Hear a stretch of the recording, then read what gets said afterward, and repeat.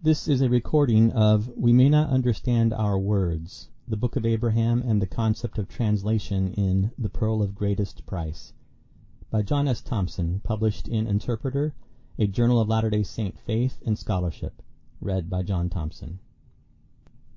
Abstract. In recent years there has been an effort among some scholars to make sense of the historical sources surrounding Joseph Smith's claims to be a translator of ancient records. Terryl Givens, with some assistance from Brian Hauglid, has explored the evidence surrounding the Book of Abraham and suggests that, in this case, Joseph Smith may not have translated an ancient record of Abraham's writings into English as typically believed in the Latter-day Saint community. Consequently, Givens provides 4 alternative ways the work of translating may have been understood or practiced by the prophet and his scribes. This essay highlights some evidence that was overlooked, misunderstood, and glossed by Givens, calling into question his 4-fold attempt at redefining what it meant for Joseph Smith to translate this ancient record. Somewhat perplexing about Jared's remark to his brother in the Book of Mormon's account of the Tower of Babel is his reasoning that if their language is confounded, they might not understand their own words. Quote, "Cry unto the Lord that he will not confound us, that we may not understand our words." End quote. Ether 1, verse 34. Traditional interpretation of the Tower of Babel story posits that the confounding of languages was a sudden multiplying of spoken dialects, making it difficult for one person or group to understand the words of another. Jared's concern that they might not understand their own words, however, suggests something deeper. Perhaps this story, as others have suggested, is less about a miles-high building and the sudden onset of the world's spoken dialects, and more about a ritual ascent to heaven via a false temple, and the confounding of God's word through subtle changes to its terminology and meaning based on the reasonings of mortals. Small changes may seem innocuous at first, but might lay the foundations for rifts, divisions, and the fragmenting of religious languages over time. Joseph Smith lamented about this kind of confounding when he said, quote, "The teachers of religion of the different sects understood the same passage of Scripture so differently as to destroy all confidence in settling the question by an appeal to the Bible." End quote. In such multiplicity of religious languages, people may use words such as baptism or priesthood or God in their rhetoric, but they may not understand their unadulterated meaning. In recent years, there has been an effort among some scholars to make sense of the historical sources surrounding Joseph Smith's claims to be a translator. Some of the evidence they highlight appears to call into question the typical understanding of that title in the Latter-day Saint community. An understanding based on 1. The prophet's own claims that he was revealing in English some texts that were originally written in ancient languages, such as the Book of Mormon, the Book of Abraham, and some lost biblical narratives. And 2. The community's scriptural declaration that seers like Joseph Smith can, quote, translate all records that are of an ancient date.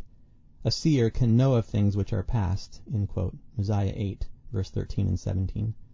These claims are understood to be miraculous and are generally accepted by faith in the Latter-day Saint community. Recently, the popular and gifted writer Terryl Givens, with some assistance from Brian Hauglid, addressed some of the controversy surrounding Joseph Smith's translation of the Book of Abraham in his commentary on the Pearl of Great Price, a Latter-day Saint scriptural collection containing, in part, a few of Joseph Smith's revealed translations. As is typical of Givens' work generally, the book makes accessible some of Joseph Smith's cultural and theological contexts and provides balanced textual and reception histories of the Pearl of Great Price's various components. His writing style is approachable and engaging and gives readers much to ponder. In his chapter on the Book of Abraham, Givens briefly explores 1. Joseph Smith's title as seer, including the role that the Urim and Thummim and translation play in defining that title. 2. An assumption that Joseph Smith believed the original ancient Adamic language, being pure, provided one the ability to fully access and express God's word unhampered, and that recovering this concrete dialect was ultimately a part of the restoration in its fullest sense. 3. Joseph Smith's personal connection to, and the broader antebellum and American fascination with, all things Egyptian, and the events leading up to Joseph Smith's acquisition of mummies and papyri. 4. The relationship of the Book of Abraham to Joseph Smith's temple theology. And 5. The reception history of the Book of Abraham by both critics and defenders, with a focus on the controversy surrounding Joseph Smith's translation of it. As will be shown, Gibbon's attempt at a balanced portrayal of some of the difficulties and controversies surrounding the Book of Abraham eventually gives way to his ultimate conclusion that, at least in this case, it does not appear that Joseph Smith provided an English translation of an ancient text written by Abraham after all. Rather, for Gibbons, the evidence demonstrates that the prophet mistakenly thought he was translating an ancient writing of Abraham from characters that were actually part of an ancient Egyptian text known as a Book of Breathings, while simultaneously creating the modern story of Abraham in his own fertile, if not divinely inspired, mind. After outlining some problems surrounding Joseph Smith's explanations of the Egyptian vignettes and other evidence that appears to demonstrate the prophet used the Book of Breathings as his source for translating the Book of Abraham, Gibbons concludes, quote, Smith certainly believed that he was successfully rendering the actual Egyptian symbols into their English counterparts. In the case of the facsimiles, he was apparently wrong, and in the case of the Book of Abraham narrative, he may have been as well. End quote. Accepting the possibility that Joseph Smith was wrong in spite of what he certainly believed himself to be doing, Gibbons attempts to give the prophet some margin of piety and sensibility by choosing to, quote, broaden or complicate reductive ways, end quote, of viewing what it might have meant for Joseph Smith to translate. In his last section entitled From Mummies to Scripture, Rethinking Translation, Gibbons proposes 4 different ways to view translating in the context of the Book of Abraham, providing more nuanced and creative ways to frame this word than what Latter-day Saints have typically understood. This recasting of the term can appear to make sense of the evidence that Gibbons presents, and seems like an earnest attempt to mollify the difficulties surrounding Joseph Smith's claims in light of contrary evidence. However, there is evidence that was overlooked, glossed, or misunderstood that seriously questions the conclusions that spurred Gibbons' fourfold reframing in the first place. Reviewing this evidence and Gibbons' fourfold proposal allows for some discussion again of the main controversies surrounding Joseph Smith's translation of the Book of Abraham, as well as an opportunity to clarify what Joseph Smith is doing with illustrations on the papyri that he possessed. There are, as usual, insightful perspectives about the Restoration movement that Gibbons brings to the table in his work. However, due to his and Brian Hauglid's association with Brigham Young University, and because of the high consumption of Gibbons' work in the Latter-day Saint faith community, it is important to raise awareness of the evidence that contradicts their attempt to alter the language of that community in this moment. This is not to cast a shadow over everything else these fine scholars have done, but it is important to demonstrate that the conclusions that these and other scholars make with respect to the Book of Abraham translation are not as inevitable as they portray. Subtitle 1, Symbolic Esoteric Translation. In his first attempt to recast Joseph Smith's translation efforts, Gibbons proposes that the prophet, like others of his day, may have erroneously viewed the individual Egyptian characters on the Book of Breathings papyri as packed full of esoteric and symbolic meaning, not as the uni-bi multiliteral phonemes and classifiers that form the pronunciation and meaning of actual words and sentences conveying Egyptian thought. Consequently, Joseph Smith may have thought he was mystically unpacking paragraphs of Abrahamic text from single characters on the Book of Breathings papyrus based on a mistaken belief that Abraham, the Egyptians, or some other ancient had embedded sentences and paragraphs of ideas related to Abraham into each character via their mystical ability. That Smith fully embraced this cultural preconception seems manifest in the earliest manuscripts of the Book of Abraham, Gibbons declares. The Kirtland-era manuscripts to which Gibbons refers include multiple copies of an Egyptian alphabet, or EA, a single Egyptian counting document, a single grammar and alphabet of the Egyptian language, or GAEL, and multiple manuscript copies of the Book of Abraham, along with a few other documents. All were recently published in the Joseph Smith Papers collection. Some characters from the Egyptian Book of Breathings that Joseph Smith possessed appear in the left margin of the EA, GAEL, and the Book of Abraham manuscripts. On the EA and GAEL, many of the characters have what appears to be a name or pronunciation and additional English words and phrases written to their right, including many words and phrases found in the Book of Abraham. Further, in the EAGAEL, some of the left margin characters will repeat, with earlier repetitions having simple words or phrases in the English text on the right, while later repetitions seem to expand the words or phrases into fuller sentences or paragraphs, many found in the Book of Abraham. This can give an appearance that Joseph Smith and his scribes fully embraced the idea of extracting expanding layers of meaning from the characters in the left margin. In spite of Gibbons agreeing that, quote, the relationship between the Abraham-Egyptian papers and the Book of Abraham is far from settled, end quote, stating that, quote, this is not to say that we know how these two projects were related to each other in the minds of Joseph Smith and his contemporaries, and therefore exactly how the translation of the Book of Abraham came about, end quote, and mentioning that, quote, the possibility that he dictated the text in a flow of oracular inspiration cannot be entirely ruled out, end quote. He contradicts himself in the final analysis by asserting that the EA-GAEL documents are Joseph Smith's intellectual and collaborative effort with his scribes to derive esoteric meaning and an Egyptian grammar from the Book of Breathing characters en route to producing the Book of Abraham, and that the Book of Abraham was not a free-flowing text given to him by revelation in likeness of the Book of Mormon. Quote, the Book of Abraham manuscripts, unlike their Book of Mormon counterpart, bear clear evidence of reworking, revising, and editing. This was no spontaneous channeling of a finished product by any stretch. What the surviving documents reveal is a remarkably complex, multi-layered grammar that Smith constructed en route to deciphering the hieroglyphics, end quote.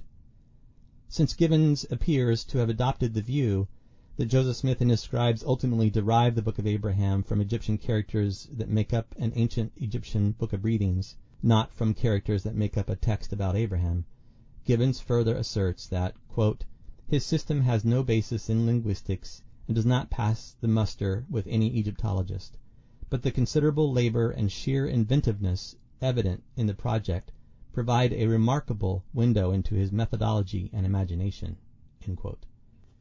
Asserting the idea that Joseph Smith used the EA-GAEL as working papers for creating the Book of Abraham manuscripts appears reasonable at first glance, but it is a highly problematic theory when all the evidence is considered and carefully weighed. The following 5 sections offer a sample of the many evidences not addressed or glossed over by Gibbons that seriously question the viability of such a theory. The 1835 sources. Gibbons states, quote, what seems clear from the 1835 historical record and an analysis of the 1835 Abraham manuscripts and the grammar and alphabet manuscripts is that they were created roughly at the same time, end quote. An exacting look at the 1835 sources, however, demonstrates that this statement is not accurate. According to these sources, Joseph Smith began providing the text of the Book of Abraham in the first days that he obtained the papyri in early July 1835, before any mention of an EA or GAEL. Text from the first chapter of the Book of Abraham is used by Oliver Cowdery in a preface to a blessing he recorded in September 1835, and the late August 1835 edition of the Doctrine and Covenants uses unique material from Book of Abraham chapter 3. These sources suggest that Joseph Smith may have revealed text into Abraham 3 by the end of the summer of 1835. In contrast, the first mention in the 1835 sources of an EA or GAEL being created is an October 1835 entry in Joseph Smith's journal. Significantly, the entry mentions that William Phelps, Joseph Smith, and Oliver Cowdery worked on an EA, and the 3 EA documents in the Joseph Smith Papers collection are in their handwriting. There are no other EA papers in the collection. This is strong evidence that these documents are the very ones mentioned in the October 1835 entry, and should be dated to that month. The GAEL is likely of later date, as it appears to copy from the EA and expand it. This same October 1835 entry mentions that, quote, the system of astronomy was unfolded, end quote. But the source is not clear on what is meant and could have multiple interpretations. A. It could be indicating that the system of astronomy found in Abraham 3 was first revealed on October 1st, but this would require dismissing the evidence that suggests Abraham 3 was revealed earlier. B. Brian Haglund suggests that since the unfolding of a system of astronomy was mentioned in the same entry that mentions the creation of the EA, then the EA itself may be the revealed unfolding of the system, and Abraham 3 was translated later in Nauvoo and based on the EA-GAEL. However, no system of astronomy appears in the EA. There is a mention of Kolob and a few other astronomical terms that also appear in the Book of Abraham, again suggesting that chapter 3 had already been translated, but certainly no system is explained or outlined in the EA. The GAEL contains some passages that attempt to explain astronomical relationships, but this document is created later. on the difference between the system in the GA and the system in Abraham 3, see below. C. It could indicate that the astronomical material in Abraham 3 was translated in the summer of 1835, but an additional astronomical system was unfolded on October 1st. This additional material could be an understanding of the astronomy in the vignette for facsimile number 2, or it could be the additional astronomical material promised in the Book of Abraham narrative itself. Quote, "But the records of the fathers, even the patriarchs, concerning the right of priesthood, the Lord my God preserved in mine own hands. Therefore a knowledge of the beginning of the creation, and also of the planets, and of the stars, as they were made known unto the fathers, have I kept even unto this day. And I shall endeavor to write some of these things upon this record, for the benefit of my posterity that shall come after me." End quote. A system of astronomy as made known unto the fathers was already in the records that Abraham possessed, but the system of astronomy he learned in Abraham 3 came by means of a revelation through the Urim and Thummim. Abraham, however, promised to write what the fathers understood concerning the planets and stars. Additionally, the narrative indicates that Abraham received his revelation concerning astronomy before he entered Egypt. But Joseph Smith's caption for facsimile number 3 indicates that Abraham also taught astronomy later when in Egypt. If this October 1st entry is referring to some later system of astronomy in the narrative, this would insinuate that a great deal more of the Book of Abraham was translated by October 1st than was ever published. But such a proposition is unlikely, given that we do not have record of many days spent translating prior to this date. D. Perhaps the simplest interpretation is that although Joseph Smith appeared to have revealed the English text of the Book of Abraham into chapter 3 sometime prior to September of 1835, their understanding of this system of astronomy was unfolded on October 1st in a way that Joseph Smith began to understand better its meaning, or, as John Gee suggests, an understanding of astronomy relative to facsimile number 2 may have been unfolded. Almost a decade later, one entry in the manuscript history of the Church suggests that the EAGAEL was started in July of 1835. But this is not consistent with the contemporary 1835 written evidence. Further, the source of this entry is unknown and seems to have been a later generalization, as it was appended to the end of all the July entries without a specific date. These and other factors make the actual timing of this entry suspect at best without corroborative evidence.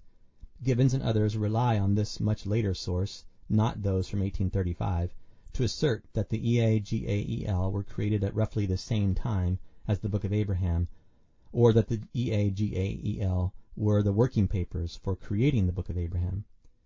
Giving priority to or uncritically accepting a roughly decade later single entry of unknown origin over clearer, more contemporary sources is not sound methodology. Later 1835 journal entries indicate that Joseph Smith continued to translate more passages of the Book of Abraham after the EA was started in early October, but if one follows the 1835 evidence strictly, the Book of Abraham phrases that actually appear in the EAGAEL were already revealed prior to their appearance in these documents. Consequently, any theory that the EAGAEL were started at the same time or were part of the production of the Book of Abraham text based on the 1835 sources is straining the evidence. Relationships between documents. Gibbons notes the truism that similar texts shared between the EAGAEL and the Book of Abraham manuscripts suggests some relationship between the production of both sets of documents, and, quote, "In the most conspicuous instance there is a clear correspondence between Abraham 1 verses 1 through 3 and the Grammar and Alphabet book," end quote. There is certainly a relationship between the EAGAEL and the Book of Abraham manuscripts, but it is the nature of this relationship that is far from clear. But in spite of this lack of clarity, Gibbons asserts the EAGAEL demonstrate that Joseph Smith was, quote, "attacking the task of translating the Book of Abraham as an amateur linguist and working cooperatively with colleagues," end quote, providing a remarkable window into his methodology and imagination, as noted above. Whatever relationship the EAGAEL have to the currently existing Book of Abraham manuscripts, it is important to highlight a very critical point that Gibbons neglects to mention. The extant manuscripts of the Book of Abraham are widely recognized as copies of an earlier original manuscript that is now lost. The 1835 evidence recommends that the lone 3 verses that Phelps wrote on one of the manuscripts, Abraham chapter 1 verses 1 through 3, were the earliest translated. Sources indicate that he, along with Oliver Cowdery, whose hand does not appear on any of the extant Abraham manuscripts, was an initial scribe to the prophet for his earliest translation efforts of the Book of Abraham in July. The other extant Book of Abraham manuscripts from the Kirtland era are in the hand of Joseph Smith's later Kirtland scribes, Frederick G. Williams and Warren Parrish, and start at Abraham 1 verse 4 where Phelps had left off. The evidence strongly indicates that Williams' manuscript appears to have been copied from an earlier manuscript now missing, and Parrish then copies and corrects Williams' manuscript. Parrish then makes another copy of these verses onto the manuscript that Phelps had begun, creating a single document of the verses in this set of manuscripts. Since the manuscripts are mostly, if not completely, copies of a missing original, Gibbon's claim that they give one insight into Joseph Smith's methodology and imagination for producing the original Book of Abraham text is highly problematic. Sound scholarship dictates that one should not assume that whatever relationship the EAGAEL have to the extant manuscript copies of the Book of Abraham is indicative of their relationship to the original translation manuscript, and thus reveal the methodology by which Joseph Smith translated. That is not a controlled interpretation of the evidence. Further, the supposed dependence of Phelps' original creation of Abraham chapter 1 verses 1 through 3 on the GAEL that Gibbon cites in his footnote is much too speculative and problematic to use as a basis for this conclusion. It is certainly not clear. Does the missing original manuscript also have Egyptian characters in its margin? Can it be shown to have a demonstrable dependence on the EA or GAEL? Without this original manuscript, there is no way to test the assumptions that Gibbons can only assert throughout his chapter. Direct revelation versus collaborative intellectual effort. Since Gibbons assumes that the EA and the GAEL are an integral part of Joseph Smith's effort to produce the original Book of Abraham manuscript, he stresses that, quote, the process by which Joseph Smith produced the Book of Abraham was of a different category altogether from that of his 1829 production of the Book of Mormon, end quote. The prophet, quote, wrestled with the Book of Abraham, using seer stones or not, on and off for 7 years, end quote. And, quote, his approach was one that combined prolonged and collaborative intellectual effort along with direct inspiration of heaven, as one transcriber noted, end quote. Gibbons' footnote about this transcriber, Warren Parrish, states, Parrish is the only contemporary first-hand account of Smith's translation method, and it gives no details other than the quoted expression, end quote. Actually, Parrish provides additional, even crucial detail that Gibbons left out in this moment. The full testimony is thus, quote, I have sat by his side and pinned down the translation of the Egyptian hieroglyphics as he claimed to receive it by direct inspiration of heaven, end quote. As the only scribal witness reporting how Joseph Smith translated the Book of Abraham, Parrish's testimony should not be so glossed over. Writing down the translation as Joseph Smith received it direct from heaven does not sound like there was any prolonged and collaborative intellectual effort in this process. Contrary to Gibbons' belief that the Book of Abraham translation, quote, was no spontaneous channeling of a finished product by any stretch, end quote, Parrish's testimony, one of the principal sources that really matters, does indeed sound like the Book of Abraham was produced in much the same way Joseph Smith brought forth the Book of Mormon, by simply dictating or spontaneously channeling the translation as he received it from heaven. Note the similarities, highlighted with italics, between Parrish's testimony above and Oliver Cowdery's, who was scribe for the spontaneous channeling of the Book of Mormon. Quote, these were days never to be forgotten. To sit under the sound of a voice dictated by the inspiration of heaven awakened the utmost gratitude of this bosom. Day after day I continued uninterrupted to write from his mouth as he translated, end quote. As an aside, it is important to also note that Parrish claims Joseph Smith was translating the hieroglyphics, suggesting that, at the time, Parrish assumed that the prophet was bringing forth the Book of Abraham from actual text on the papyri, not catalyzed thereby. Gibbons himself notes other historical sources that refute his own claim that Joseph Smith translated the Book of Abraham through prolonged and collaborative intellectual effort. Regrettably, Gibbons glosses over this evidence as well, stating, quote, that Smith employed the Urim and Thummim or seer stone is entirely likely. However, his employment of such a device should in no way obscure the fact that the process by which he produced the Book of Abraham was of a different category altogether from that of his 1829 production of the Book of Mormon, end quote. Asserting this fact, however, requires Gibbons to dismiss all the contemporary evidence that explicitly states otherwise, and to ignore the problem of having no evidence that explicitly supports his claim. The relationship of the margin characters. On the surface, the affiliations between the EAGAEL and the Book of Abraham text appear to demonstrate that the EAGAEL were Joseph Smith's and his collaborators' effort to extract, through a pseudo-intellectual and inspirational exercise, expanding degrees of meaning from the Egyptian characters on the papyri, and then use these expanding meanings to ultimately create their final meanings in the Book of Abraham manuscripts. The marginal characters and their name pronunciation in the EAGAEL can be shown to repeat, and the English text next to each repetition does seem to expand and become more elaborate. However, and this is an important distinction, the same margin character is not carried over and associated with a similar text in the Book of Abraham manuscripts as one would expect, if Given's assumptions are to be followed logically. In fact, only one of the 170 characters in the left margin of the EAGAEL having English text next to it loosely matches the same character and accompanying text on the Book of Abraham manuscript copies. In other words, any similar English words or passages shared between the EA and the GAEL and the Book of Abraham manuscripts actually have different Egyptian and other characters in the left margin. Conversely, any similar margin characters between the EAGAEL and the Book of Abraham manuscripts do not have English texts that relate next to them. Further, the Egyptian characters in EAGAEL are generally from one fragment of papyri, Joseph Smith Papyri 1, but those in the Abraham manuscripts are from a different fragment, Joseph Smith Papyri 11. Gibbons has not provided any logical explanation for these major disconnects between the EAGAEL and Book of Abraham manuscripts, disconnects that seriously call into question the kind of relationship he suggests they have to one another. Further, many of the margin characters in EAGAEL are not even Egyptian, and in the Egyptian counting document, none of the margin characters are Egyptian, despite its title. Some of the characters are known from standard Masonic ciphers, typically used to cryptographically encode meaning into symbols that one could later decode if they had the key.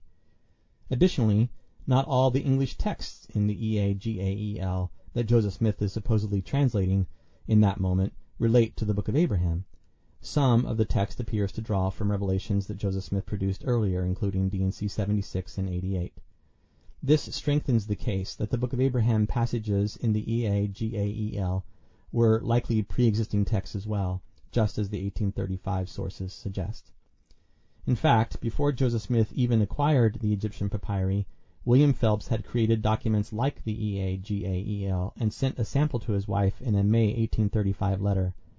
This document was organized with non-Egyptian characters on the left, a name or pronunciation to its right, and non-Abrahamic ideas or text in English next to them, just like the EAGAEL. Later, Phelps copies these same non-Egyptian characters that he sent his wife in their exact same sequence into the EA, but in that document he gives them different names and pronunciations and connects them to passages from the Book of Abraham. If Joseph Smith was supposedly translating the Book of Abraham from the Egyptian characters on the breathing papyri, why are passages from the Book of Abraham associated with non-Egyptian characters in the EA that Phelps had used previously, having the same sequence and format but with different names in English texts? Gibbons provides no explanation for this evidence that calls into question his assertions. The above has led some to conclude that the EAGAEL documents may be better understood as cipher keys, with Phelps leading a project to encode ideas from Joseph Smith's revelations into the various characters, including some from papyri and some from Masonic ciphers, among others. The use of Masonic cipher characters would not be unusual, since Phelps had been a master mason prior to his involvement with the papyri. Though this theory is a more logical view of the evidence than what Gibbons promotes, as it explains the use of Masonic ciphers and other non-Egyptian characters in the EAGAEL, as well as non-Book of Abraham material, it also falls short of explaining the relationship of the EAGAEL to the extant Book of Abraham manuscripts. Why would the two seemingly related set of documents not use the same character for encoding similar texts? Examining astronomical systems. The astronomical system described in the GAEL is different than the astronomical system described in Abraham 3. It appears that some of Joseph Smith's contemporaries may have misunderstood and misinterpreted Abraham 3 and facsimile number 3, assuming that they reflected a model where lesser bodies orbited and thus were governed by greater, more central bodies. For example, the sun, earth, moon, and other moving planets orbited and were governed by central, fixed bodies, and everything orbited Kolob and God at the center of the, quote, Mormon solar system, end quote. The GAEL reflects such a post-Copernican influenced view. In contrast, the Book of Abraham text is more reflective of pre-Copernican geocentric models, more in keeping with the views of ancient civilizations of Abraham's day, such as Egypt. This suggests that the principal author of the GAEL, William W. Phelps, may have misinterpreted the astronomical system outlined in the Book of Abraham when he created this document, due to the modern scientific context of his day. This contradicts somewhat the idea that the GAEL and its system of astronomy was a basis for the Book of Abraham astronomy. The above examples are a small selection of evidence to demonstrate that Gibbon's assertion that the EAGAEL revealed Joseph Smith's methodology and creativity for translating the Book of Abraham from the Egyptian papyri is much too simplistic a view. It leaves many problems unexplained and overlooks crucial evidence that contradicts the facts as he presents them. Subtitle 2. Bricolage. Gibbons likens Joseph Smith's effort to translate the Book of Abraham to bricolage. Bricolage is the art of repurposing objects into a new interpretation or new creation of the present. A modern example is the genre of art known as junk art or found art. As such, bricolage abandons any effort to understand the used object's original setting or purpose. Such is not necessary, for bricolage is an appropriation and new creation, an improvisation loosely based on the shape or color of the object, not what the object actually is. Gibbons declares that bricolage, quote, was the very basis of Joseph Smith's methodology of restoration, end quote. Since the original setting and purpose of objects are of no concern in bricolage, Gibbons proposes that the Book of Abraham may have been a sort of improvisation based on what the papyri merely suggested, not what they really were. Consequently, he suggests that the Book of Abraham may not have been an actual restored or preserved text from antiquity, rather, quote, Smith's transposition of the Egyptian papyri into the Book of Abraham may model a produced type of text. Both the notion of bricolage and Elior's textual transformation seems in keeping with David Bokovoy's hypothesis of the Book of Abraham as inspired pseudepigrapha, where one need not believe that the Book of Abraham is a supernatural though traditional translation of an ancient text written by the patriarch Abraham, nor the translation of a Hellenized pseudepigraphic Book of Abraham originally written in the 1st century BC. Instead, he, Bokovoy, explains, it can make even more sense that by engaging the ancient papyri, the prophet Joseph Smith was inspired to produce this book of scripture as author, or in his vernacular, seer translator, end quote. Gibbons is proposing in this section that the Egyptian papyri and their vignettes may have inspired Joseph Smith to produce a modern work that he falsely attributes, the meaning of the term pseudepigrapha, to Abraham. He did not render into English an ancient story written by Abraham. Consequently, the meaning and purpose of the papyri in their original setting is not important, for this is a modern bricolage inspired by fragments that merely suggest antiquity, but were wholly repurposed for a contemporary creation. Based on what we know from the surviving fragments and copies of now missing papyri, it is evident that the 3 vignettes that Joseph Smith used to illustrate the Book of Abraham were not originally drawn on their respective papyri to illustrate a story about Abraham. Rather, their immediate use was to illustrate texts and or represent ideas in the ancient Egyptian religion. These 3 vignettes were drawn on 2 different papyri for 2 different owners and likely came from 2 different burials. The original vignette for facsimile number 1 currently exists and is on a papyrus now in fragments that also contains a text belonging to a genre that Egyptologists call the Book of Breathings. Apart from being on the same papyrus, the vignette's actual relationship to the text is uncertain since there are no other Book of Breathing texts with a similar vignette illustrating it, nor does the text seem to fully describe this vignette.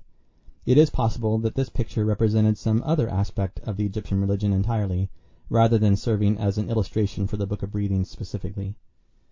The vignette for facsimile number 3 is currently missing, but similar illustrations are attested in the Book of Breathing's genre of ancient Egyptian religious texts.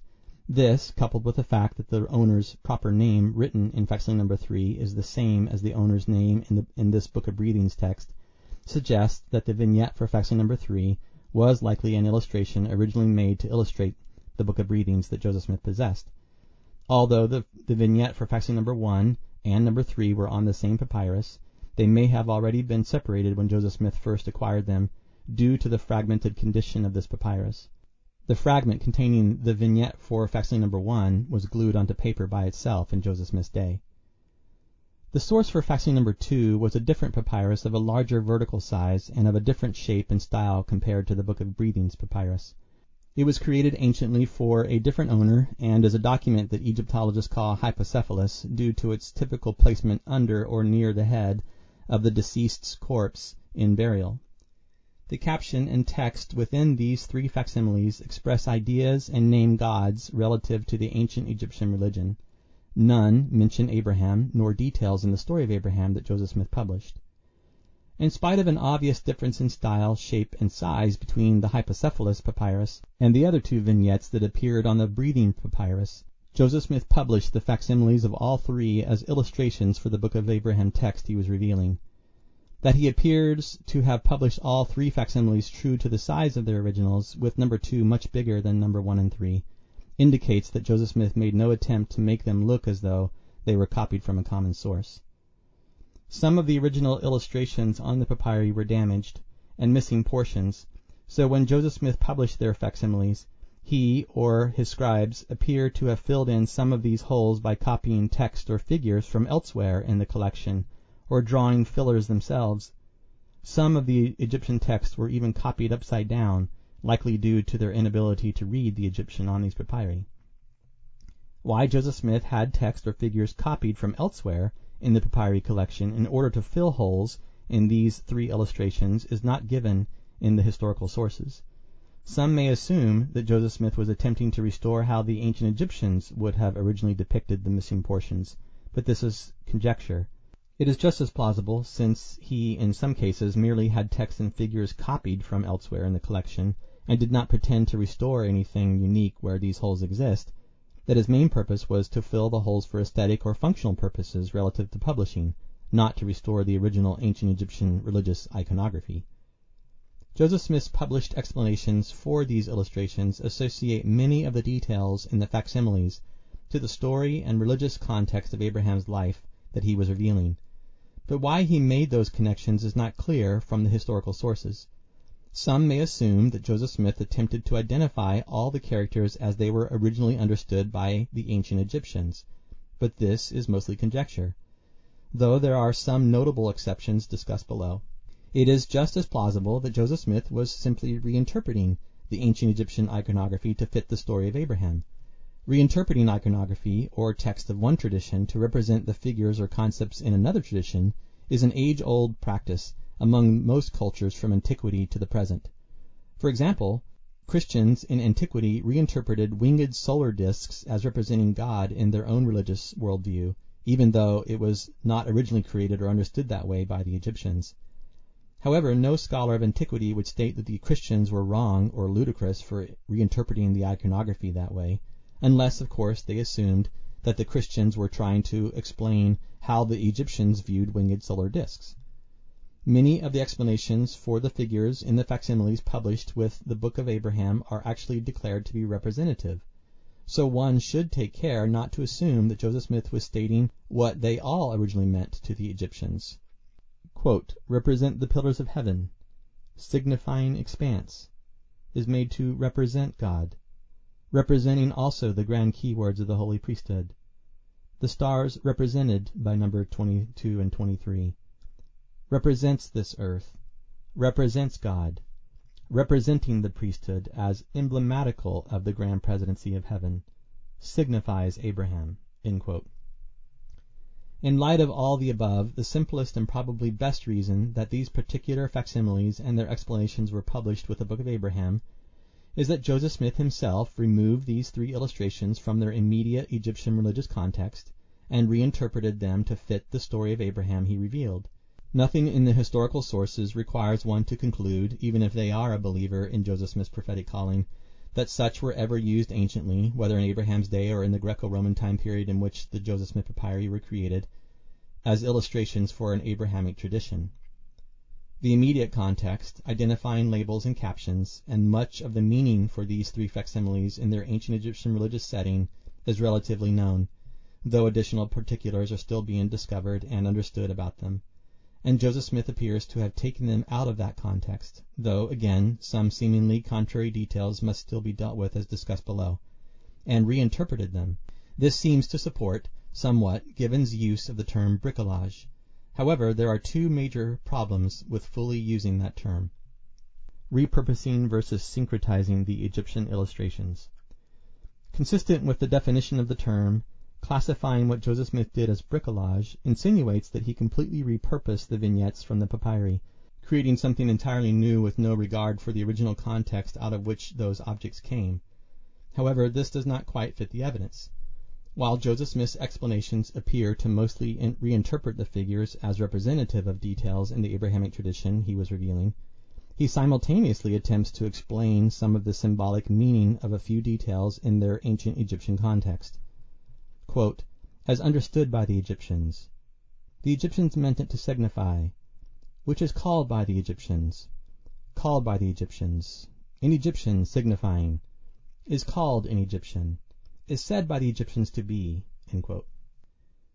Additionally, Joseph Smith explains that some of the details in the vignettes have corollary meanings to the ancient Hebrews as well.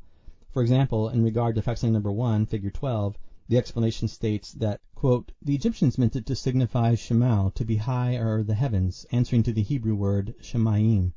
End quote. Likewise, the Egyptian symbol in facsimile number 2, figure 4, quote, "answers to the Hebrew word Rakiyang, signifying expanse or the firmament of the heavens, also a numerical figure in Egyptian signifying 1,000." End quote.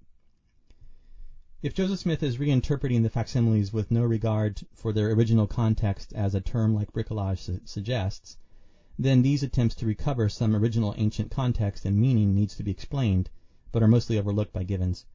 If, on the other hand, Joseph Smith is reinterpreting the facsimiles through the typical practice of syncretism, then his efforts to simultaneously recover some original ancient meaning of the illustrations in their Egyptian context, as well as reinterpret them into the Abrahamic context, make sense. It is often the case that when one culture reinterprets the iconography or text of another, they do it because a detail in one culture is similar to a detail in the other. Thus the two similar ideas become syncretized. The evidence suggests that the explanations published with the facsimiles have two functions that are present at the same time. 1. Most of the explanations appear to be Joseph Smith syncretizing a detail in the story of Abraham to a representative figure in the vignette. And 2. Some of the explanations are Joseph Smith telling his readers, assumedly through his claims to the power of God, the ancient Egyptian and Hebrew parallel symbolic meaning of a few of the figures which provide his basis for the syncretism. Because Joseph Smith uses both kinds of explanations, it could sometimes be difficult to tell which he is employing. The best approach is to simply take cues from Joseph Smith himself. When his explanations explicitly declares that this is what the ancient Egyptians thought about or called one of the details in the vignettes, then he is supposing his readers will recognize that he is claiming to use his powers as a seer, as defined in the Book of Mormon, to know of things which has passed. Only these specific instances are fair game for scholars to inspect the plausibility of his claims in the field of ancient studies generally, and Egyptology specifically. However, these specific instances do not require the reader to view every explanation as conveying original Egyptian thought, as most have assumed. For example, to say that Joseph Smith's identification of Osiris as Abraham in both facsimile number 1 and number 3 is wrong, because that is not what the text labels in the vignettes or Egyptian religion in general says about the figure, is a straw man argument, because Joseph Smith actually never specifically claimed that the Egyptians or Egyptian religion in general identified this character as Abraham. Only Joseph Smith himself identified the character as Abraham, but he does not tell us why he does. Consequently, that he could be simply reinterpreting the figure based on some perceived relationship he sees is just as plausible as claiming he erroneously identified what the ancient Egyptians meant this to be. It is important to note in this regard that when the explanations connect a detail from the Book of Abraham to a figure in the facsimiles, the explanations either simply label the figure with the Abrahamic detail or say that the figure represents a detail in the Abraham story. But in those instances, when Joseph Smith specifically says that this is what the Egyptian thought or said about the figure, his explanation never reflects a detail that is specific to Abraham. Once these distinctions and boundaries of the evidence are clear, scholars are free to explore whether or not any of the connections Joseph Smith made has precedence. Ancient Egyptians, ancient Jews, ancient Christians, and others have syncretized Abrahamic traditions to the Egyptian religion in their day, which seem to have interesting parallels to some of the connections that Joseph Smith made between the facsimiles and the Abrahamic tradition in his day. But finding such parallels does not mean necessarily that Joseph Smith restored an ancient Egyptian, Jewish, or Christian view of these specific vignettes. All it means is that Joseph Smith made a connection between the Book of Abraham text and the Egyptian vignettes because he discerned some relationship between the two, and it just so happens that others in antiquity have made similar connections between these two ancient traditions as well. In a few instances, as noted above, Joseph Smith not only states what the meaning of a figure in the Egyptian context might be, but he also states that it has corollary meaning or is answering to a Hebrew word or idea, suggesting that the prophet was not really focused on recovering Egyptian religion specifically. Rather, his focus appears to be recuperating broader, though ancient, symbolic ideas that he believes the Egyptian figures might convey. That recovering the Egyptians' religion specifically does not appear to be his main purpose with the vignettes is supported by the fact that he does not actually attempt to translate any of the ancient Egyptian text in the vignettes. Why would he skip actually translating, whether in the traditional view of that word or in Gibbon's view, the texts in the vignettes that he spent so much time explaining if he thought they all pertained to Abraham? Might it be that Joseph Smith did not believe that the finer details of the Egyptian culture that the text would likely contain was his purpose?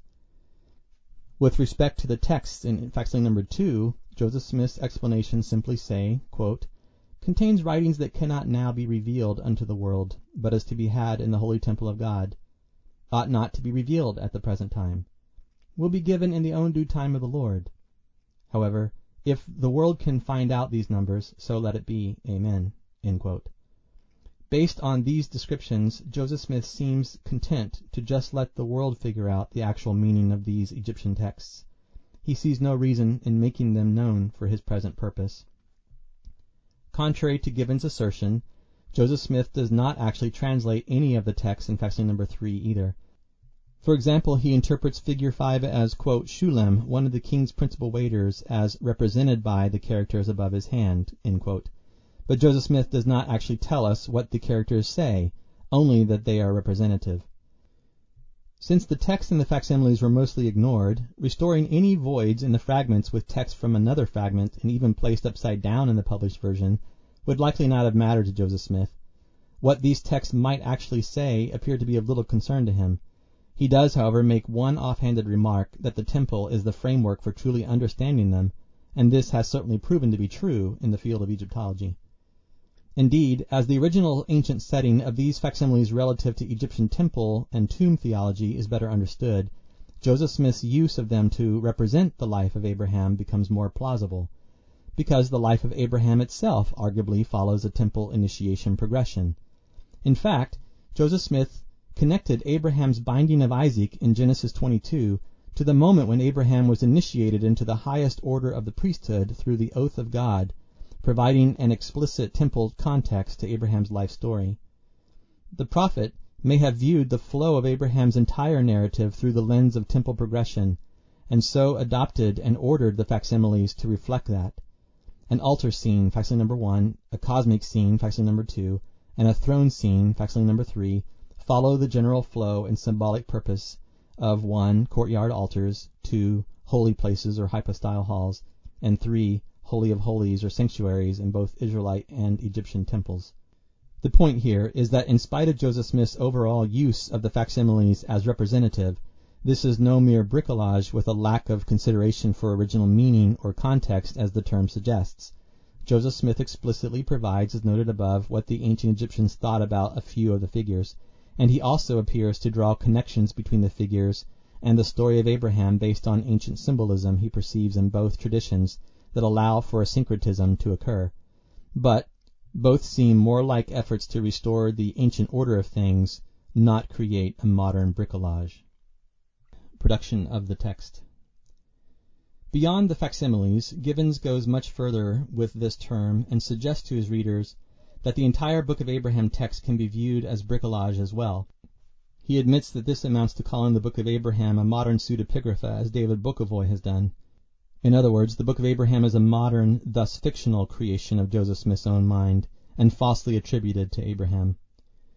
Since Mormon studies advocates are required to view all of Joseph Smith's revelations and translations as the inspiration and creativity of his own mind, bricolage would not be an inappropriate metaphor for them to adopt. As noted earlier, Gibbons believes that bricolage was the very basis of Joseph Smith's methodology of restoration. The appeal of this idea is that it resonates somewhat with Latter-day Saints' experiences with personal revelation generally, studying out a problem in their own minds and coming to a conclusion based on that study, coupled with quiet feeling, roughly speaking. However, to assume that Joseph Smith's revealed translations are mostly the product of his own creative mind and inspiration, limited by his own actual knowledge and abilities, is to deny the uniqueness of his gifts and the miraculous role that Joseph Smith plays in the Latter-day Saint community. For them, he is not just a prophet, but a seer. And in the Latter-day Saint community, a seer, quote, is greater than a prophet. A seer is a revelator and a prophet also, and a gift which is greater can no man have except he should possess the power of God, which no man can. Yet a man may have great power given him from God. But a seer can know of things which are past, and also of things which are to come, and by them shall all things be revealed, or rather, shall secret things be made manifest, and hidden things shall come to light, and things which are not known shall be made known by them, and also things shall be made known by them which otherwise could not be known. Thus God has provided a means that man, through faith, might work mighty miracles. Therefore he becometh a great benefit to his fellow beings." Such powers enter the realm of miraculous and go beyond personal inspiration and creative genius that is tempered by one's own natural ability, knowledge, language, and thought processes. Gibbons suggests to his readers that the Book of Abraham might be better viewed as a product of something similar to personal inspiration, wherein Joseph Smith pondered over the ancient Egyptian papyri, but formulated in his own mind some kind of response that was filled with creativity and divine truth, rather than miraculously translated in an actual ancient writing by the power of God as he claimed. Contrary to actual scriptural definitions, Gibbons confounds the title seer to mean writer of pseudepigrapha, and asserts that the very basis of Joseph Smith's methodology for restoring truth is not actually restoring, but creating bricolage. Subtitle 3. Modern Translation Theory. Gibbons discusses briefly some standard modern translation theory, which states essentially that no one can truly translate the full intended meaning of one language, with all the unique cultural and personal context that goes into it, into another with its own different set of cultural and personal norms. Since every word has been immersed in a cultural context, theoretically it takes one submerged in that same context to understand all the nuances of that word. Consequently, the translator must engage in a kind of construction that goes beyond the strict words and syntax of the text that she is translating, and coerces either the sender closer to the receiver's mode of thinking or the receiver closer to the sender's.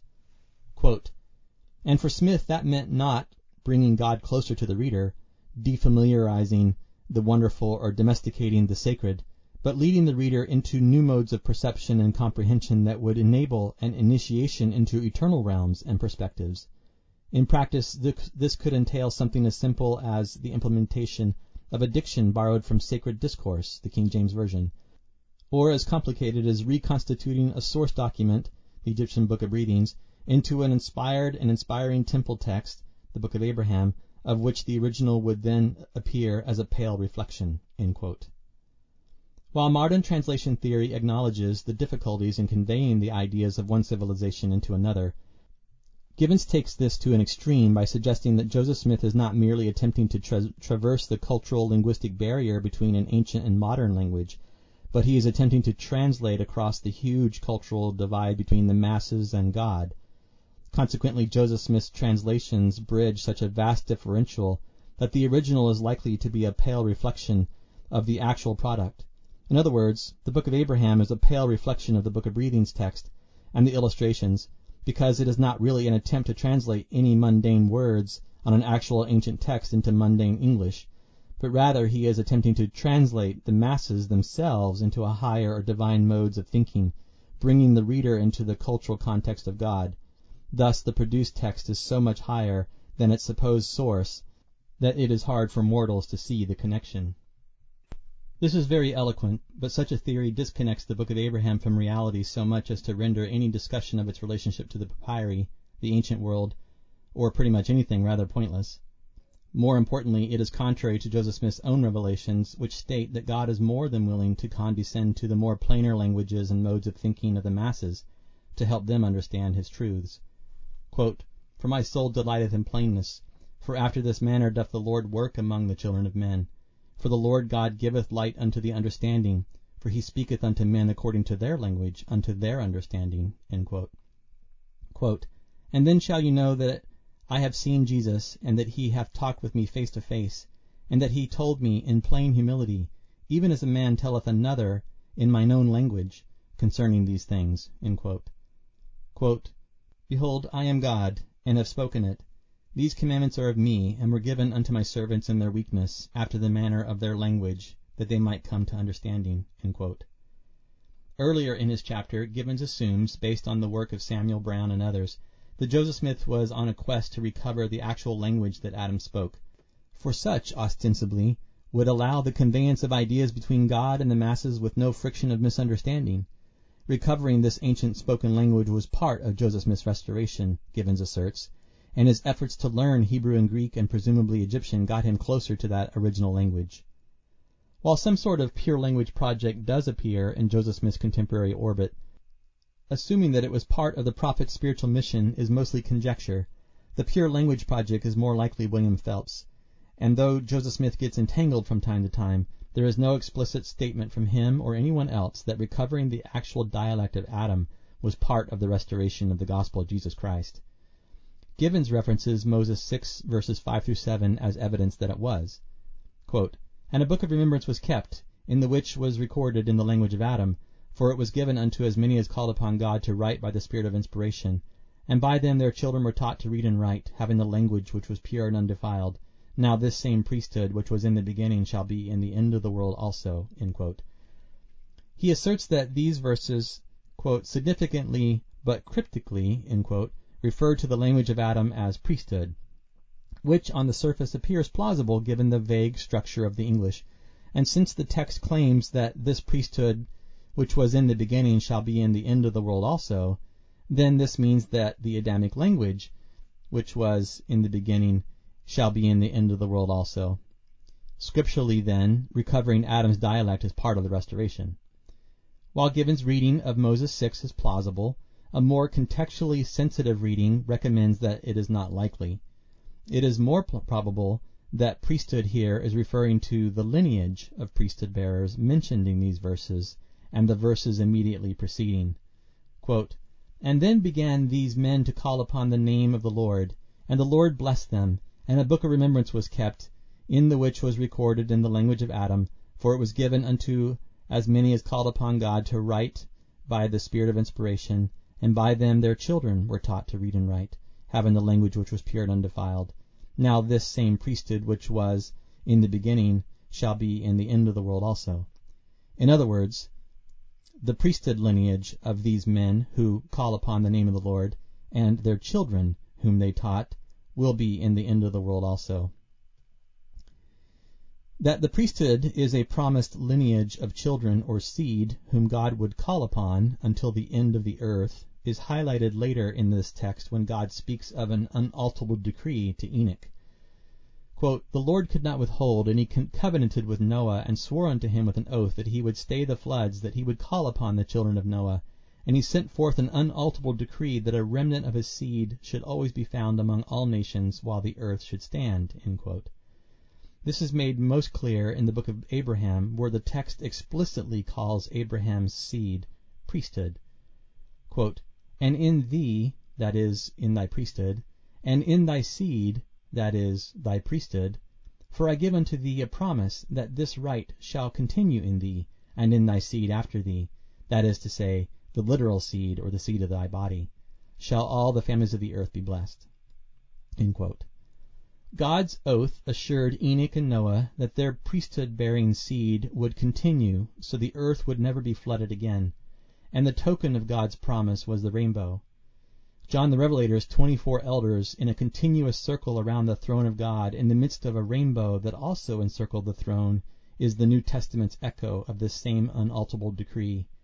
In other words, the circle-shaped rainbow is equated to the continuous priesthood seed, the circle of elders around God's throne, that God would call and ensure that they administer the gospel among all nations to the end of the world, so that a flood would never occur again. A modern revelation of Joseph Smith's also references this understanding of a promised seed being the priesthood that would be found in the end of the world. Quote, "Therefore thus saith the Lord unto you, with whom the priesthood hath continued through the lineage of your fathers. For ye are lawful heirs according to the flesh, and have been hid from the world with Christ in God. Therefore your life and the priesthood hath remained, and must needs remain through you and your lineage until the restoration of all things, spoken by the mouths of all the holy prophets since the world began." End quote. In some of his personal teachings, Joseph Smith himself spoke of this unalterable decree or promise that a remnant of the priesthood seed would always continue. Quote, "Zechariah, having no children, knew that the promise of God must fail. Consequently he went into the temple to wrestle with God according to the order of the priesthood to obtain a promise of a son. And when the angel told him that his promise was granted, he, because of unbelief, was struck dumb." End quote. Quote, "The election of the promised seed still continues, and in the last days they shall have the priesthood restored unto them, and they shall be the saviors on Mount Zion, the ministers of our God. If it were not for the remnant which was left, then might we be as Sodom and Gomorrah." End quote. Reading priesthood in the Book of Moses passage as a covenant seed or lineage that will be in the end of the world also is more fully supported in the teachings and revelations of Joseph Smith than Gibbon's proposal that the Adamic language will be in the end of the world also. There is simply nothing that explicitly demonstrates that Joseph Smith believed or taught that recovering the Adamic language was part of his spiritual mission. To assert that he did is to engage in a kind of modern cultural parallelomania, wherein scholars see some ideas in the culture surrounding Joseph Smith, like pure language quests, that may have some broad points of connection to his revelations, but then making logical leaps and assumptions that everything is the same, without any real explicit evidence to back up such claims. While parallelomania is often a concern among those who study antiquity, Americanists in Mormon studies generally would do well to learn to avoid similar trappings when things look similar between Joseph Smith's doings and his greater American context. The details are often more complicated than the simple assertion that he borrowed or plagiarized something from his environment. Likewise, the role of language in the Restoration is a little more complicated than the simple assertion that Joseph Smith was swept up in common quests for pure language in his day. Language is certainly a medium through which the priesthood Joseph Smith restored operates. Priesthood and language are closely linked, but not necessarily in the way that Gibbons asserts. The revelations of Joseph Smith do not claim that Adam's actual dialect, pronunciation, and syntax was the operative power and means by which God and the masses could best communicate. The verses in Moses discussed above suggest that the pure and undefiled language of Adam, recorded in the Book of Remembrance, was to, quote, "write by the spirit of inspiration," end quote, speaking words that are filled with the spirit of truth, regardless of whether the words formed are in Hebrew, English, Chinese, Arabic, or Adam's actual spoken dialect, is a central teaching of Joseph Smith's revelations, and is thus more likely the meaning of pure language. Quote, "Do you not remember that I have said unto you that after you have received the Holy Ghost you could speak with the tongue of angels? And now how could you speak with the tongue of angels save it were by the Holy Ghost? Angels speak by the power of the Holy Ghost, wherefore they speak the words of Christ. Wherefore I said unto you, feast upon the words of Christ." End quote. 2 Nephi 32, verses 2-3. The thrust of these verses from the Book of Mormon is that speaking the words of Christ with the power of the Holy Ghost is what constitutes angelic language, not the recovering of some ancient dialect that has power only when tongue and mouth are shaped just right to make the right sounds, and not the recovering of some actual angelese. An earlier passage in the Book of Mormon indicates that the words of the Jews in a book went forth from the apostles to the Gentiles, quote, in purity, end quote. This was not a reference to their having recovered the Adamic language. Rather, the book was pure because it, quote, contained the plainness of the gospel of the Lord, of whom the 12 apostles bear record, and they bear record according to the truth which is in the Lamb of God, end quote. It was the fullness of truth that made their words pure, even though their records were likely of multiple languages such as Hebrew, Aramaic, and Greek.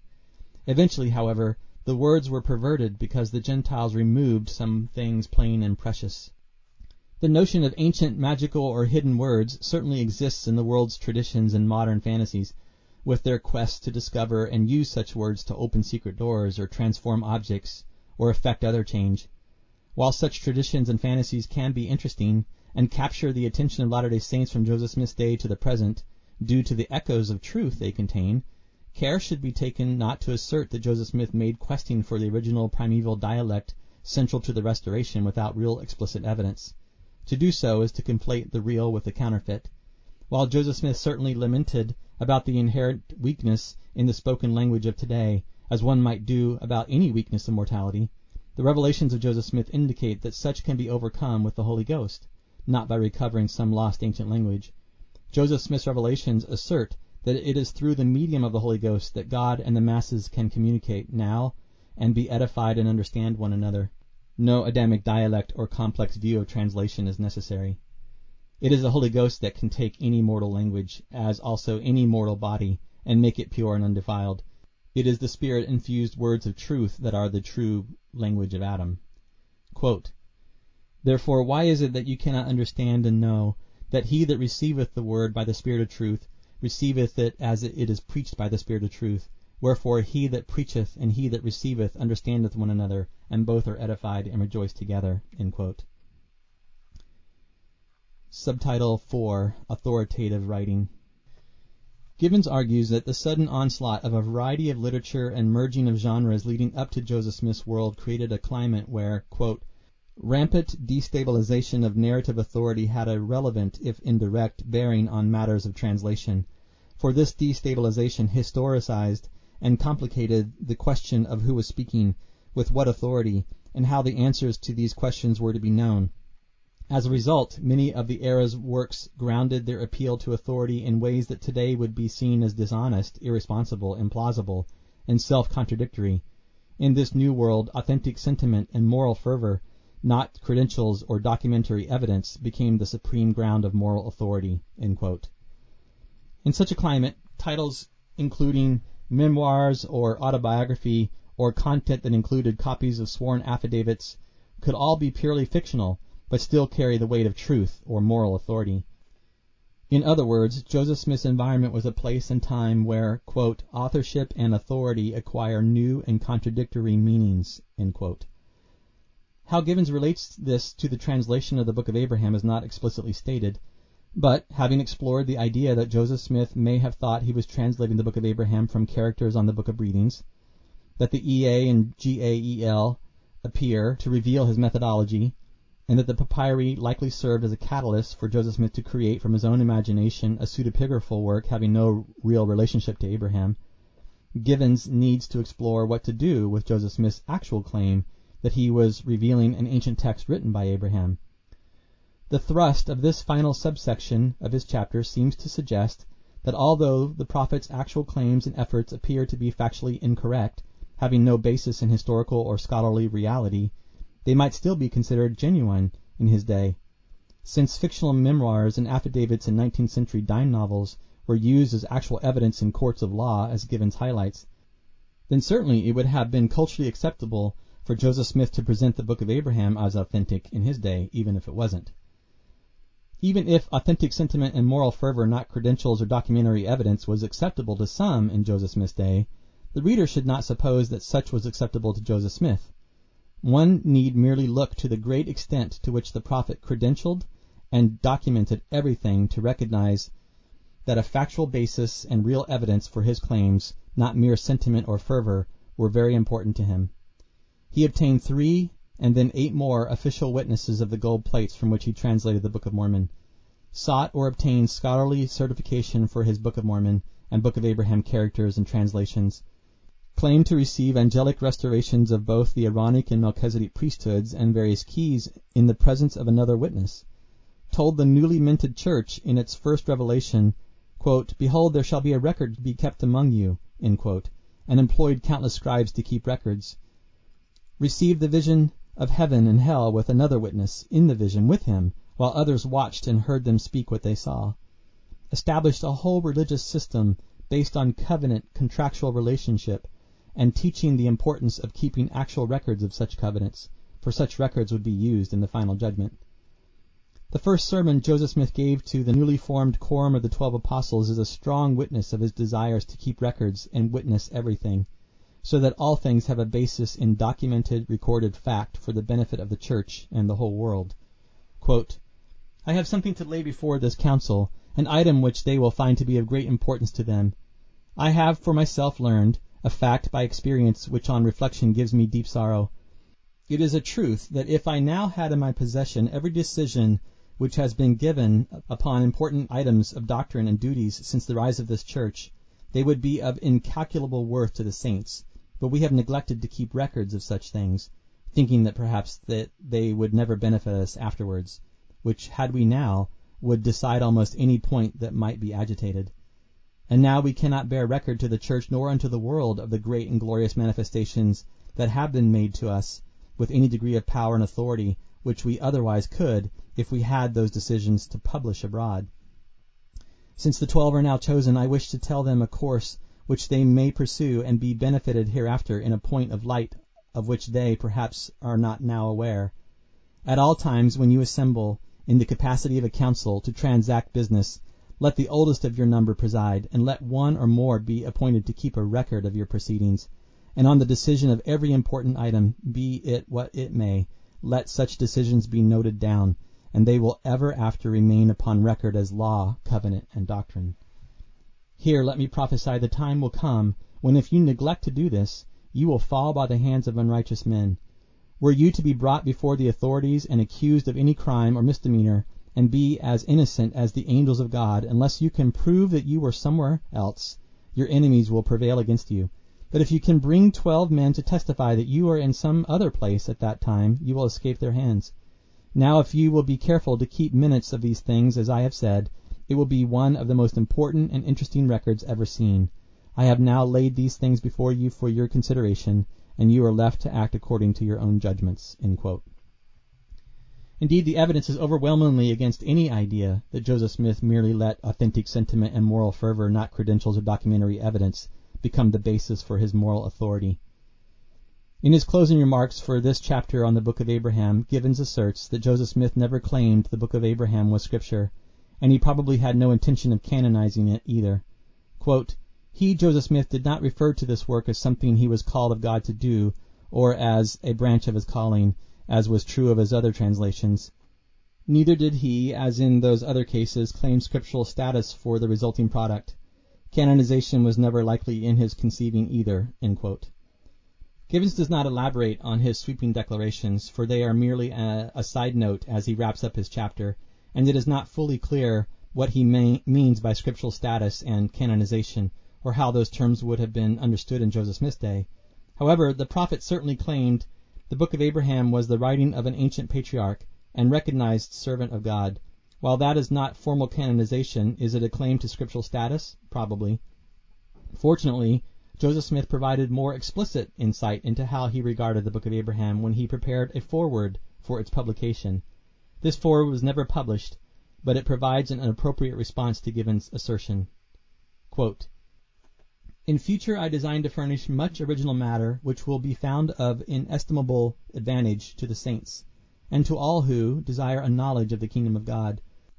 And as it is not practicable to bring forth the new translation of the Scriptures and various records of ancient date and great worth to this generation in the usual form by books, I shall print specimens of the same in the times and seasons as fast as time and space will admit, so that the honest in heart may be cheered and comforted and go on their way rejoicing as their souls become expanded and their understanding enlightened by a knowledge of God's work through the fathers in former days, as well as what he is about to do in latter days, to fulfill the words of the fathers." End quote. It appears that the prophet would rather have published the Book of Abraham along with the Joseph Smith translation of the Bible and other records in the usual form of books, but it was not practical in the moment. He speaks of them all as providing a knowledge of the kingdom of God and being of great worth, soul-expanding and enlightening, because they are God's work through the fathers in former days. Additionally, God's work includes fulfilling the words of these ancients in the latter days. If this does not indicate that the Book of Abraham had the status of Scripture in Joseph Smith's mind, then Gibbons will need to be more specific about what does. Although Joseph Smith did have members formally bind themselves to the Bible and Book of Mormon on the day the church was organized on April 6, 1830, as a form of institutional or communal canonization, it is difficult to tell what his intentions were with the Book of Abraham, since he never finished publishing the project. But mentioning that he would have published it with the other forthcoming records in the usual form of books can suggest he anticipated a day when it was part of the standard works of the church. Conclusions. In order to fully engage the Academy, historians and theologians in the field of Mormon studies like Gibbons must write under the premise that Joseph Smith's revelations reflect his own natural understanding, creativity, and development. The Book of Mormon and Bible expansions, for example, can only be indicative of the prophet's own 1829 to 1831 theological understanding and culture, the time period when he produced these texts, and thus are to be examined and interpreted within that specific period to ascertain meaning. The idea that some of Joseph Smith's revelations might actually be, as he claimed, divinely aided translations of records from ancient prophets who may have had a more complex theology than his own, or that his revelations might actually be, as he claimed, the words of a divine being whose ways and thoughts are higher than his own, are not admissible. To work within any of these parameters is deemed apologetic, and it is currently trendy to simply dismiss or ignore such approaches even among scholars within the church.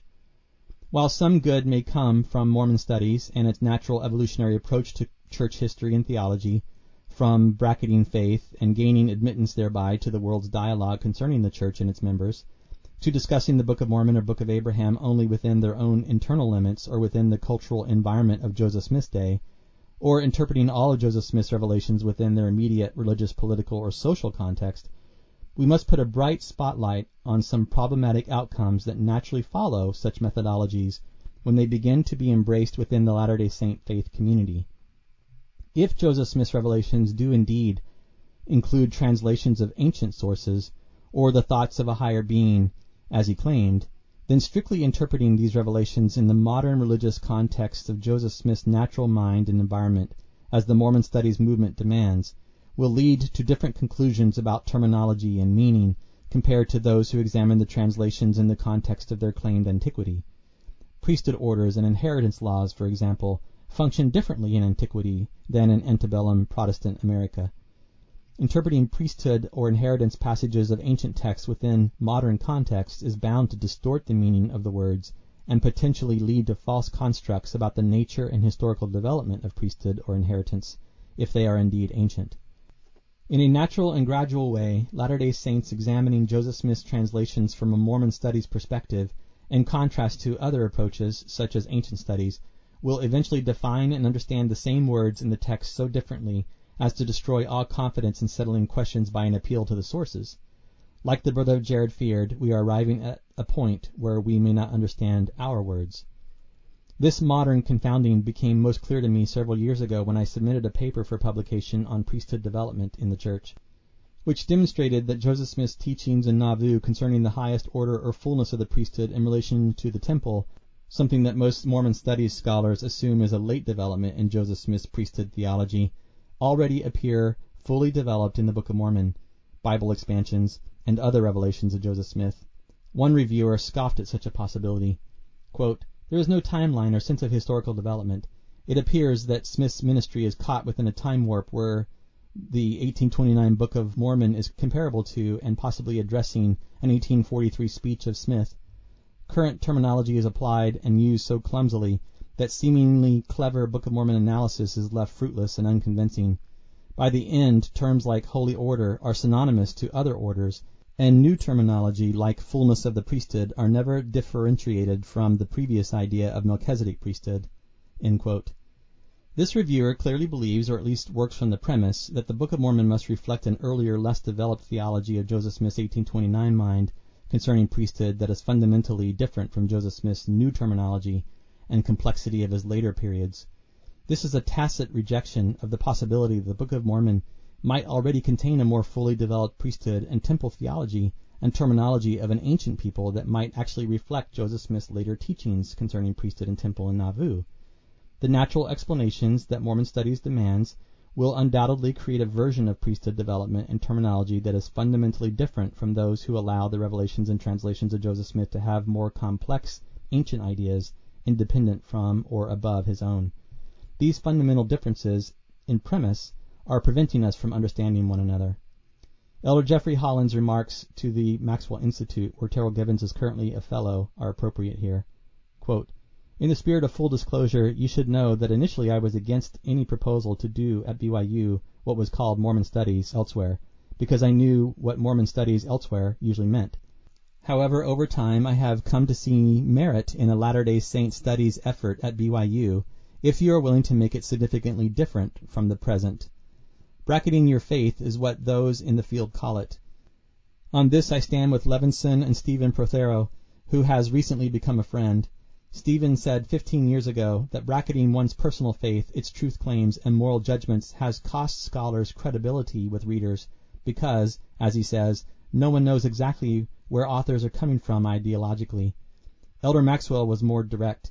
He said that we are not literally learned if we exclude the body of divine data that the eternities place at our disposal through revelation and the prophets of God. He also said, the highest education, therefore, includes salvational truths. Thus, the invitation to include in your scholarly backpack the body of divine data that the eternities have placed at our disposal. We are to use salvational truths whenever and wherever we can." End quote. Givens began his complicating of the term translate by reminding his readers that the Book of Mormon wars, scholarly debate concerning the possible authenticity of that book as an ancient record, has been superseded by scholarship which ignores questions of historicity and focuses more on internal textual analysis and its impact on individuals, communities, and cultures since its publication. Givens suggests that scholarship concerning the Book of Abraham, with its controversial claims to antiquity, might benefit from a similar transformation. Quote, "Evaluating Joseph Smith's production in the light of modern Egyptological expertise may tell us something about his linguistic abilities or lack thereof. It will reveal nothing about the religious world out of which the Book of Abraham came, or the mind that rendered it in ways that came to profoundly shape the religious values and precepts of an entire people." End quote. Indeed, Givens points out that Joseph Smith's supposed attempt to translate a Book of Abraham from an ancient Egyptian Book of Breathings has a silver lining, because one can now view the Book of Abraham as a modern, imaginative, or creative work made within the prophet's own inspired mind, rather than an English translation of an actual ancient text. And such a view, quote, "brackets the questions of historicity and accuracy altogether, and enables a new range of questions to emerge. Instead of evaluating Smith's work by looking back through the lens of contemporary Egyptology, we may learn the workings of Smith's prophetic imagination and his own unique cultural moment by entering more fully into his 19th century context." End quote. This last quote needs a little more context and clarification, as it is contributing to some confounding in the moment. Just prior to this quote, Givens discusses the Church's Gospel Topics essay on the translation and historicity of the Book of Abraham, and claims that it admits Joseph Smith may have mistakenly thought he was translating the Book of Abraham text from the Book of Breathings characters, while, at the same time, it catalyzed a story about Abraham in Joseph Smith's mind. Quote, "The Church now acknowledges on its website that prophetic misunderstanding and prophetic inspiration may coexist in the same person even at the same moment." End quote. However, the Church essay, though a little ambiguous, does not actually state this. The part of the essay in question quoted by Givens says that, quote, "Joseph Smith's translation was not a literal rendering of the papyri as a conventional translation would be. Rather, the physical artifacts provided an occasion for meditation, reflection, and revelation. They catalyzed a process whereby God gave to Joseph Smith a revelation about the life of Abraham, even if that revelation did not directly correlate to the characters on the papyri." End quote. This statement does not state that Joseph Smith mistakenly thought he was translating the Book of Abraham from characters on the papyri that were not the Book of Abraham. It merely acknowledges a theory that suggests the Book of Abraham may have been given to Joseph Smith by direct revelation, as he contemplated the papyri and its vignettes generally. Most adherents of the catalyst theory suggest that if the Book of Abraham text was not on any of the papyri that Joseph Smith possessed, then maybe the papyri inspired the prophet to miraculously perceive the actual ancient text of Abraham, which he revealed in English, similar to the parchment of John, which Joseph Smith never possessed physically, but perceived and translated into English anyway, as recorded in Doctrine and Covenants 7. Consequently, this version of the catalyst theory still qualifies as a translation. An ancient text was rendered into English, even if by the gift and power of God, and it does not bracket the questions of historicity and accuracy altogether. Since it assumes the Book of Abraham was a real ancient writing that the prophet revealed in its English translation by the gift and power of God, applying ancient studies to test its historicity and explore its meaning is still fair game. While there are historical problems with this theory, given Joseph Smith's and his contemporaries' claims that he translated the Book of Abraham from characters on the papyri that he possessed, nevertheless, adherents of this theory still assume the text is ancient. In contrast, Given's version of the catalyst theory assumes that the papyri did not inspire an actual, though miraculous, English translation of an ancient writing of Abraham, but rather the papyri sparked a modern, uniquely created story about Abraham in the inspired, imaginative mind of Joseph Smith himself. Of course, such a view does not just bracket questions of historicity and accuracy, it nullifies them, effectively canceling the Book of Abraham wars. In this framework, anyone desiring to do Book of Abraham research can do so unhampered by Joseph Smith's claims of its antiquity, entering more fully into his 19th century context, just as many scholars have done with the Book of Mormon. While abandonment of the controversial elements surrounding the Book of Mormon, for example, claims that it is a divinely enabled translation of an actual ancient record, has allowed for a flowering of Book of Mormon studies in the Mormon studies movement generally, and the same could happen for the Book of Abraham as well. What is the cost for championing such efforts and downplaying the role and work of those who explore the antiquity of these records as Joseph Smith claimed? It should be apparent that a narrowing of effort and marginalizing or bracketing the possible antiquity of the Book of Mormon and Book of Abraham not only might confound the terminology of the texts as modern constructs are imposed on potentially ancient documents, but it may effectively silence any voices who may be crying from the dust. It negates any real, authentic testimony of those who have seen, heard, felt, and written about Jesus Christ in antiquity. Further, it prevents any richness of meaning or greater understanding that can be gained from studying these texts in their claimed ancient provenance. If Latter-day Saint Americanists persist in hyper-contextualizing every revelation and translation of Joseph Smith into the 19th century, then the unique terminology and meaning any ancient records might hold will surely be distorted, and the miraculous claims of Joseph Smith must continue to be watered down and explained away, as is becoming more prevalent. The plain language of the Latter-day Saint community will grow in complication until we can no longer understand our words. John S. Thompson obtained his Bachelor of Arts and Master of Arts in Ancient Near Eastern Studies from BYU and UC Berkeley, respectively, and completed a Ph.D. in Egyptology at the University of Pennsylvania. He has been a full-time employee of the churches, seminaries, and institutes of religion for more than 25 years, and currently serves as a coordinator and institute director for the Boston, Cambridge, Massachusetts area. He is married to Stacy Keller from Orem, Utah, and they have 9 children and 2 grandchildren. This has been a recording of We May Not Understand Our Words, the Book of Abraham and the Concept of Translation in The Pearl of Greatest Price, by John S. Thompson, published in Interpreter, a Journal of Latter-day Saint Faith and Scholarship, Volume 41, 2020. Read by John Thompson.